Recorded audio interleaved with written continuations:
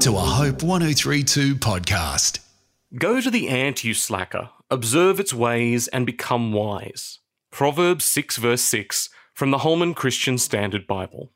There is a brilliant quote in Zoolander where Derek says, "What is this, a centre for ants? How can we be expected to teach children to learn how to read if they can't even fit inside the building?" His question betrays what I think many of us believe about ants, that they are little more than a tiny insect from which we primarily derive a size comparison. I must admit that I rarely consider ants at all, unless one bites me or tries to take residence in my home. Yet here, the wisdom writer calls us to pay heed to the ant. Ants are industrious. Ants are planners. Ants don't shirk from the effort of work. Ants know what needs to be done, and they do it. I'm certain the writer does not say this purely to frustrate teenagers who just want to chill, nor to call out those who don't pull their weight. Rather, this verse is an encouragement to learn from the good order of God's creation. God has made us all to work. He has made us all with gifts and capacity to contribute to our basic needs and the needs of others.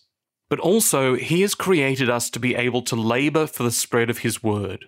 Go, therefore, and make disciples of all nations, baptizing them in the name of the Father, and of the Son, and of the Holy Spirit, teaching them to observe everything I have commanded you. That's from Matthew 28.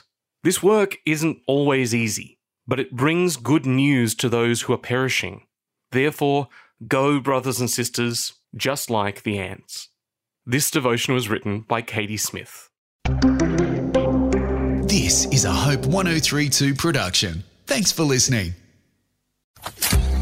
The God of the Bible is a talking God. All throughout Scripture, God is seen talking to people, first to the prophets, then most fully in Jesus, and today through His Holy Spirit.